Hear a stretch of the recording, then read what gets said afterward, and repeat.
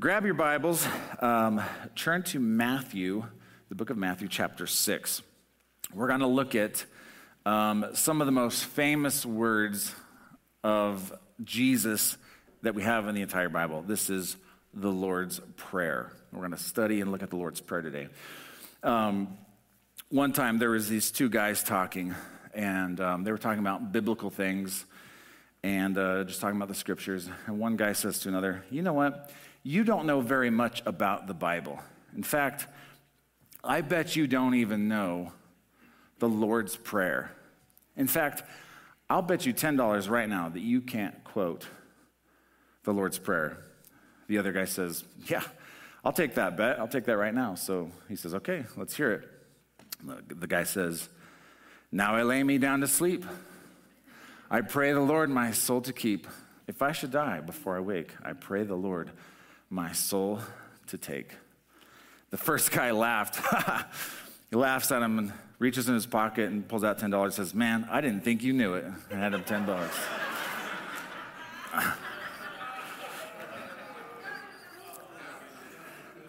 The Lord's Prayer. Let's read this together. The actual prayer. Matthew 6, verses 9 through 13. Let's all say this. In this manner, therefore, pray. Our Father in heaven, hallowed be your name. Your kingdom come, your will be done, on earth as it is in heaven. Give us this day our daily bread, and forgive us our debts as we forgive our debtors. And do not lead us into temptation, but deliver us from the evil one. For yours is the kingdom and the power and the glory forever. Amen. The Lord's Prayer. They call it the Lord's Prayer, but really it's the disciples' prayer and the followers of Jesus' prayer. Many scholars call it the disciples' prayer. One reason for that is there's a line in here about forgive us our debts as we forgive our debtors. How many know that Jesus didn't have debts that needed forgiven? He didn't have his own sin to contend with. So this model of prayer didn't fit Jesus verbatim, of course. But more than a prayer to be quoted verbatim, what Jesus gave us here in these scriptures is a model for prayer, a pattern for prayer. There's certainly nothing wrong with what we just did. There's certainly nothing wrong with quoting it verbatim or praying it verbatim. Many people do that. But Jesus said, in this manner, pray. After this pattern, pray like this. And Luke's rendition of the gospel, Jesus gave the Lord's Prayer. And just before that, the disciples said, Lord, teach us how to pray. And then this is what Jesus gave them. This is how Jesus taught them how to pray and how he's teaching us how to pray. Again, Jesus was not trying to get us to just memorize some words for ritual's sake. What he's trying to do is make us powerful and effective in the secret place. The secret place is where you pray. That's where you spend time with the Lord. Jesus has a vested interest in you and I being powerful in the secret place. Jesus wants you to have answered prayers. He doesn't just want us to have the discipline of prayer, although that is very important. We can and should talk about the discipline of prayer, but that is not the end all. That is not the goal. Jesus actually wants you and I to have answered prayer. Why? Because he wants his will to be done here on earth as it is in heaven. It is to the glory of the Father in heaven that you get your prayers answered. God wants your prayers answered. It says this in John chapter 15, verses 7 and 8. Jesus said this, if you remain in me and my words remain in you, ask whatever you wish and it will be done for you. If you remain in me, if you continue to abide in me, have intimacy in me, dwell with me, together with me, and my words, understanding what my will is, understanding my words, if I can trust you to remain in me, if I can trust you to have intimacy with me, and if I can trust you to get my will in you, you can ask for whatever you wish and it'll be done for you because I can trust you. See, does God answer prayers that aren't his will? No. You could pray for something stupid. God's not obligated to answer that prayer. But Jesus knows that we can be trusted for asking whatever we wish if we remain in him, if we have intimacy with him and his words abide in our heart. We know how he thinks because we're in the scripture. We know how he thinks because we have intimacy with the Holy Spirit. That kind of person can be trusted to come before the Father, spending time with him, and it is to the glory of the Father that your prayers would be answered. There's another portion of scripture where the Bible says that God gives us the desires of our hearts. Well, every desire, I think my heart desires some things that probably are not good. But to the extent that I remain in Christ and his words remain in my heart, he can honor the desires of my heart. Now, there are certain things that I desire that maybe you don't desire. There's things I'm into that you're into. Pastor Ben down here, he's into cycling. Well, part of, I think, the desires of Ben's heart and the way that God has wired him is to do things with cycling. And I think the Lord loves to come alongside those kind of things and do those things with us. So there is part of this thing where he does give us the desires of our hearts. But if we remain in him, his words remain in us, he wants to answer our prayers, and he will. He says this, verse 8, "This is to my Father's glory that you bear much fruit, showing yourselves to be my disciples." Part of being a fruitful person is directly connected to you asking, that's called prayer, and receiving what you've asked for. That's the breakthrough. That's his will being done here on earth as it is in heaven. Okay? So God wants you and I not just to have the discipline of prayer. He wants us to be powerful people in the secret place. How many remember the story in the book of Acts? There was the sons of Sceva, and they saw the disciples doing miracles. They saw the disciples doing powerful things. And they tried to cast a demon out of a guy, and they got beat up. And they actually said, they said, "In the name of Jesus, whom Paul preaches," I think that's how it went, "come out." And the demon answered them and said, "Jesus I know, Paul I know, but who the heck are you?" Okay? So they didn't have authority in the spirit realm. They didn't have authority in the secret place because they didn't have intimacy with the Lord in the secret place, and they didn't have Jesus' words in their hearts.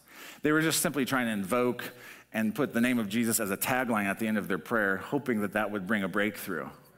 This will give me some secret power. Okay, no, it doesn't work like that. When we remain in him, his words remain in us, then we're powerful in the secret place, and then we become known in the spirit realm. I want my name. I want to be known in the spirit realm by angels and demons. The only reason why I want to be known by demons is because I have authority in the spirit realm. Amen? Okay? God wants us to be powerful in the spirit realm, in the secret place, and it is to the glory of the Father that you are. Okay. I want to take of the Lord's Prayer, this is as far as we're going to get today, I want to take one verse and dissect it. And that verse is verse 9. So Matthew chapter 6, verse 9. This is all the farther we're going to get in this prayer. It says this, "In this manner therefore pray, Our Father in heaven, hallowed be your name." The first thing that you and I need to notice about this prayer that Jesus gave us is that he's referring to God in heaven as a father. At the time when Jesus said this, relating to God as a personal father was a revolutionary idea. God is referenced as a father in the Old Testament, but not explicitly, not so explicitly and not so personally like Jesus is making it clear for us here. Jesus made the Father available to us like this. I've said this many times here, but how many know that if you read the Old Testament, there are types and shadows of Jesus throughout the Old Testament? And then there are the messianic prophecies of Jesus, that is the prophecies about the Messiah to come. And I've said it like this: the Old Testament is Christ concealed, the New Testament is Christ revealed. But the revelation of God as a father was also only partially revealed in the Old Testament. You could say it like this: the Old Testament reveals God dimly as a father, but Jesus reveals the Father openly and personally to us. Jesus came to reveal the Father to us. He came to reveal the Father nature of God to you and I. When it comes to prayer, when it comes to praying and getting answers to prayer, Jesus is highlighting the fact that we need to come before God. We need to come to him as a loving Father. Again, this prayer is not just for ritual's sake. It's for having a correct view of who God is, for having correct theology, and for receiving answers to prayers. Let me ask you a question. What do good fathers do? Good fathers, number one, they provide.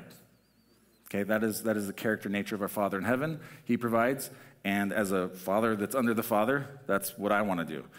They provide. They protect. They give identity, and they're present.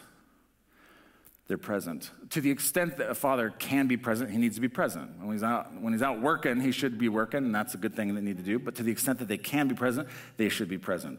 Provide, protect, give identity, and be present. You may or may not have had a good relationship with your earthly father. I hope you did. And even if it was a perfect, well, I shouldn't say this, it's not perfect. Even if your father was a really, really, really good dad, he wasn't perfect, but perhaps was a good representation of who your Father in heaven is. But our Father in heaven is the perfect dad. He is the perfect dad. And if you had a terrible relationship with your father, you still get to have a perfect daddy in heaven. Amen? Okay.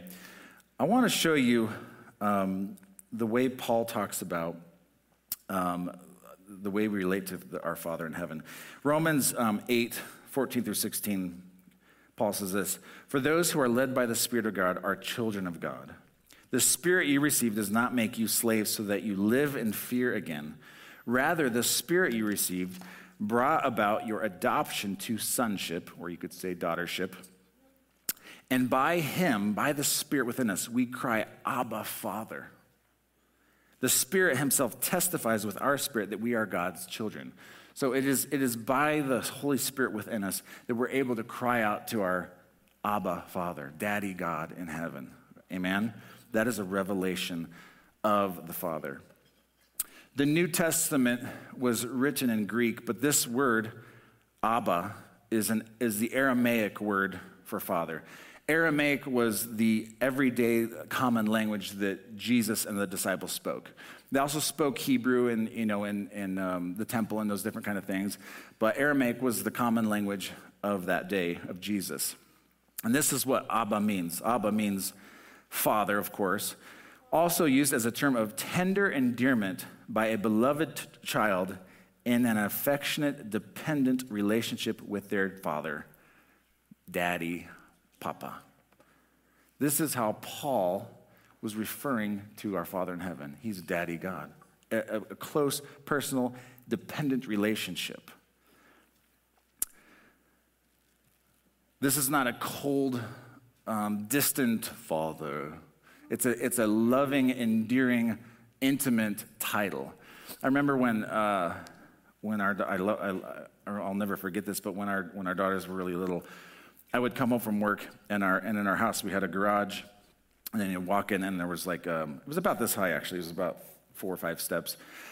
And as soon as I would open the door, I would hear my daughter Evie, when she's 3, 4, 5 years old, and she would go, "Daddy, Daddy, Daddy," and she'd come run around the corner, and then whether I was ready or not, she would just leap off of the steps, and sometimes I would be holding stuff and have to catch her, and then she'd just wrap her legs around me, "Daddy, Daddy, Daddy." I wish I'd gotten that on video. She did it for several years. I wish I got it on video, and then one day she, got too cool for it, so whatever. But that is the picture that how we can approach God, how we can approach our daddy. He is a loving Papa. He's a loving Father. We can come before him like this. Jesus used the same word, Abba, the same Aramaic word, in Mark chapter 14, verse 36, when he's in the Garden of Gethsemane. "Abba, Father, Daddy," he said, "everything is possible for you. Take this cup from me. Yet not what I will, but you will. Jesus is coming to the Father. Daddy, I know you can do anything. Is there another way? Isn't there another way, Daddy? I know you can do anything. Anything's possible with you, right? This Aramaic word closely correlates to the Hebrew word for father. And the Hebrew word is spelled A-B-A. So this one's A-B-B-A. The Hebrew word is A-B-A. And this strikes me every time I notice it every time we're in Israel. In fact, we were there in November, and we were up in the north near Tel Dan, and there's some headwaters of the Jordan River were flowing there, and there's some pools and stuff like that, and it was pretty hot out. And there were some children playing in this pool. And do you guys remember this? There's some children playing in the pool, and they're just splashing around. I remember hearing one of them just say, Abba, Abba. They were talking, the dad was sitting there, Abba. And that just immediately strikes my heart. I'm like, that perfectly correlates to this Aramaic word that Jesus used and that Paul used, calling Daddy in heaven, Abba. And every time it just gets me when I hear a little Jewish boy or Jewish girl calling their dad Abba. Here's my point. This was Jesus' point, we need a revelation of God as our heavenly daddy, our heavenly papa, when we pray. This is how Jesus taught us how to come before him, not God. Papa, daddy. That's what he was getting at. Now, what struck me about this verse this week, and this is why we're not going to get any further than this verse, is the dichotomy in verse 9 in the Lord's Prayer. Jesus said this, in this manner, therefore pray, our Father, our Daddy in heaven, hallowed be your name. Now, hallowed means to make holy, to treat as holy, set apart as holy, or sanctify. Jesus shows us here that God is to be regarded as holy. His name is to be regarded as holy. Totally separate, different than anything else, totally other than. There's no one like him. His name is to be regarded and revered as holy. If you're like me, in your closet you might have clothes for everyday use, common use, and then you have clothes, like these are a little bit better than my common use clothes. And then I have my suit. And I don't, we're kind of casual here at Sea Light Church. I don't even wear my suit on Easter or on Christmas around here, okay? If I have my suit on, I'm doing one of two things. I'm either marrying someone or burying someone, okay? That's my marrying and burying suit. I don't wear it for any other occasion, really, okay? That suit is set apart. I don't get up on the roof and work on the roof. I don't get under the car and work on my car in the suit. It's sacred use. It's not for common use, okay? This is the sanctified, set apart, hallowed, totally other than. This is the language that's being used here in this verse. We need a revelation of the bigness of God as well. God is unimaginably bigger than anything we could possibly comprehend. Are you starting to see the dichotomy here? Are you starting to see the conflict? That on one hand, he's this Papa God that we run up to and sit on his lap. On the other hand, he's to be revered as holy. He's totally set apart. And look how Paul describes the Father in heaven in 1 Timothy 6:15 and 16. God, the blessed and only ruler, the King of kings and Lord of lords, who alone is immortal, who lives in unapproachable light, whom no one has seen or can see, to him be the honor and might forever. Amen. Okay? So there's this tension here. On one hand, we have Jesus describing God as approachable daddy, provider, protector. We're in an affectionate, dependent, personal relationship with him. And on the other hand, we see God in the beauty of his holiness. He's holy, he's omniscient, that is all knowledge. He's omnipotent, he has all power. He's omnipresent, he's ever at once. He has immutability, he's unchanging, and he lives in unapproachable light. The Greek word there means no man can approach, so unapproachable light. We see John in the book of Revelation when he has a revelation of the risen Christ. He's so overcome by the majesty and glory of God. I fell as a dead man before him. He didn't even look at him. He fell as a dead man before him. In the Old Testament, God he came and dwelled in a tabernacle and later in the temple.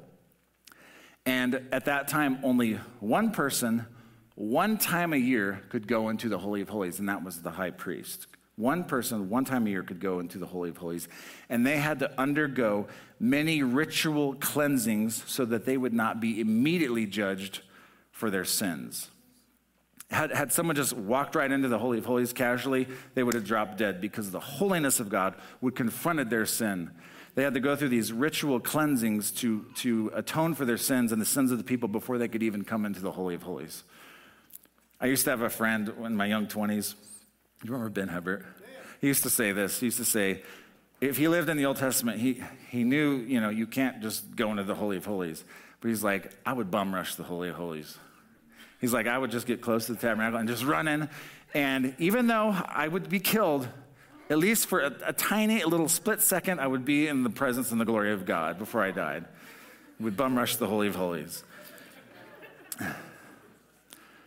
By virtue of God's holiness, God is entirely unapproachable. Yet Jesus says, come to him like he is Daddy God. How do you and I reconcile these differences? How do we come before this holy, righteous, blameless, perfect King Judge of the universe as Daddy? We need three things. This is the first verse of the Lord's Prayer, and we have this dichotomy. We need three things. Number one, we need to receive a revelation that God is a loving daddy. He's a loving papa and wants to be close. Number two, we should have a healthy respect for God and worship him in the beauty of his holiness. One of the things that will make your prayer life powerful and effective is we need to embrace both of these realities. He wants to be close, but he's all-powerful. But number three, this is the key. We need to understand that Jesus made it possible for us to draw near to this perfect, holy, righteous God through the sacrifice of his blood on the cross. I was thinking about this morning. I was like, when you watch the news, most of it's bad news, because that's what news is. And occasionally they have good news. And I'm thinking, I just get to give good news today. I'm the delivery guy of some really good news. But here's the deal. Either God would have to be made unholy for us to come to him, and that's impossible because God is unchangeable, or he has to make the unholy holy. He has to make the unclean clean. And I just want to say, not just cleaner, clean. He has to make the unclean clean, and this is what Jesus did for us. When I was a kid, we used to go water skiing out at this lake called Empire Reservoir, and we were walking along the beach, and I found a turtle shell. It was just a skeleton of a turtle shell. I was like, this is pretty cool. I'm going to use this as like a paperweight in my room. So we get this turtle shell, and it smelled bad. Okay, and we got it home, and we're like, we'll wash it. So we wash it with soap, with water. It dries off. It still smells. We spray it with Lysol. It still smells. No matter what we did, that turtle shell would not stop smelling disgusting, okay? It was cleaner, but it was not clean. We got to get rid of it. It didn't work. This is what it's like with you and with me. God didn't just come make us cleaner. What Jesus did for us made you clean. Clean, pure, spotless. I want to read a little bit out of the book of Hebrews. You should read the book of Hebrews, the whole thing if you haven't. But this is what Jesus did for us. His blood did for us. I want you to see yourself in these verses. Hebrews 9:11 through 14. So Christ has now become the high priest over all the good things that have now come. He has entered the greater and more perfect tabernacle in heaven, which was not made by human hands and is not part of this created world. With his own blood, not the blood of goats and calves, he entered the most holy place once and for all time and secured our redemption forever. Under the old system, the blood of goats and bulls and the ashes of a heifer could cleanse people's bodies from ceremonial impurity. Just think how much more the blood of Christ will purify our consciences from sinful deeds so that we can worship the living God. For by the power of the eternal Spirit, Christ offered himself to God as a perfect sacrifice for our sins. Let's jump over to chapter 10, verse 19. And so, dear brothers and sisters, we can boldly enter heaven's most holy place because of the blood of Jesus. By his death, Jesus opened a new and living way through the curtain into the most holy place.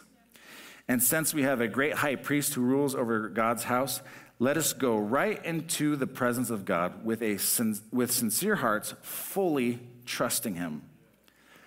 For our guilty consciences have been sprinkled with Christ's blood to make us clean. Remember I said we're not just cleaner, we're clean.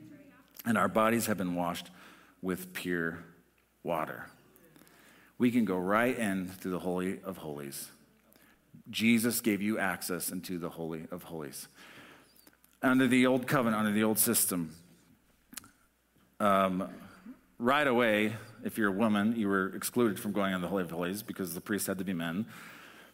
And then there was you had to be a qualified man. You had to be the high priest. The high priest had to go through these ritual cleansings, and once a year, one person went into the Holy of Holies. Under the new covenant, under Jesus, under what he did for us, every single one of us have access to Father God, to go right into the Holy of Holies. God didn't have to make any compromises. He made the unholy holy so that we could draw near. He made the unclean clean so that we could go right in. Our Father who art in heaven, our loving Papa, Daddy, God who art in heaven, hallowed be your name. He married those two themes so that we could go right in. No compromises were made. God is still perfectly holy, righteous, and good and just, and he made us clean to go right in. I'll conclude with this. With his blood, Jesus closed the gap between the unapproachable holiness of God and this revelation of Daddy. And Daddy wants to be close to you. Daddy wants to be close to you. Amen? One of the hallmarks of a good father is being present. Okay, that's a hallmark of a good father. Good fathers work hard, as they should, but when they're done working hard to provide and to set an example, they come home and then they're present. Amen? God wants to be close to you. How must we pray? Pray to your loving Father, knowing that Jesus has given you access to the very throne room of Daddy God. Amen? Amen? All right. You guys can stand to your feet. I'm going to pray, and then we'll close. The title of this sermon was called Abba Father. And we just got, I don't know how much more we're going to preach on this. I'm doing something different next week because it's our 5-year anniversary, but I think we'll get back into this the week after that because I'm excited about it. It's so good. So, Father, we love you. We thank you, Jesus, for what you've done for us, that you are Daddy God. You are Papa God. You want to be close, affectionate relationship with us. And we're in a dependent relationship on you, Lord. And I thank you, God, that you made no compromises in the beauty, the majesty, and the holiness of God. You made the unclean clean. You made the unholy holy, Lord, so that we could come right in and sit on your lap and we could make prayers and petitions and requests and spend time with you based upon that, Lord. We love you. We thank you for the blood of Jesus. Thank you for today. In Jesus' name. And everyone said, amen. God bless you guys.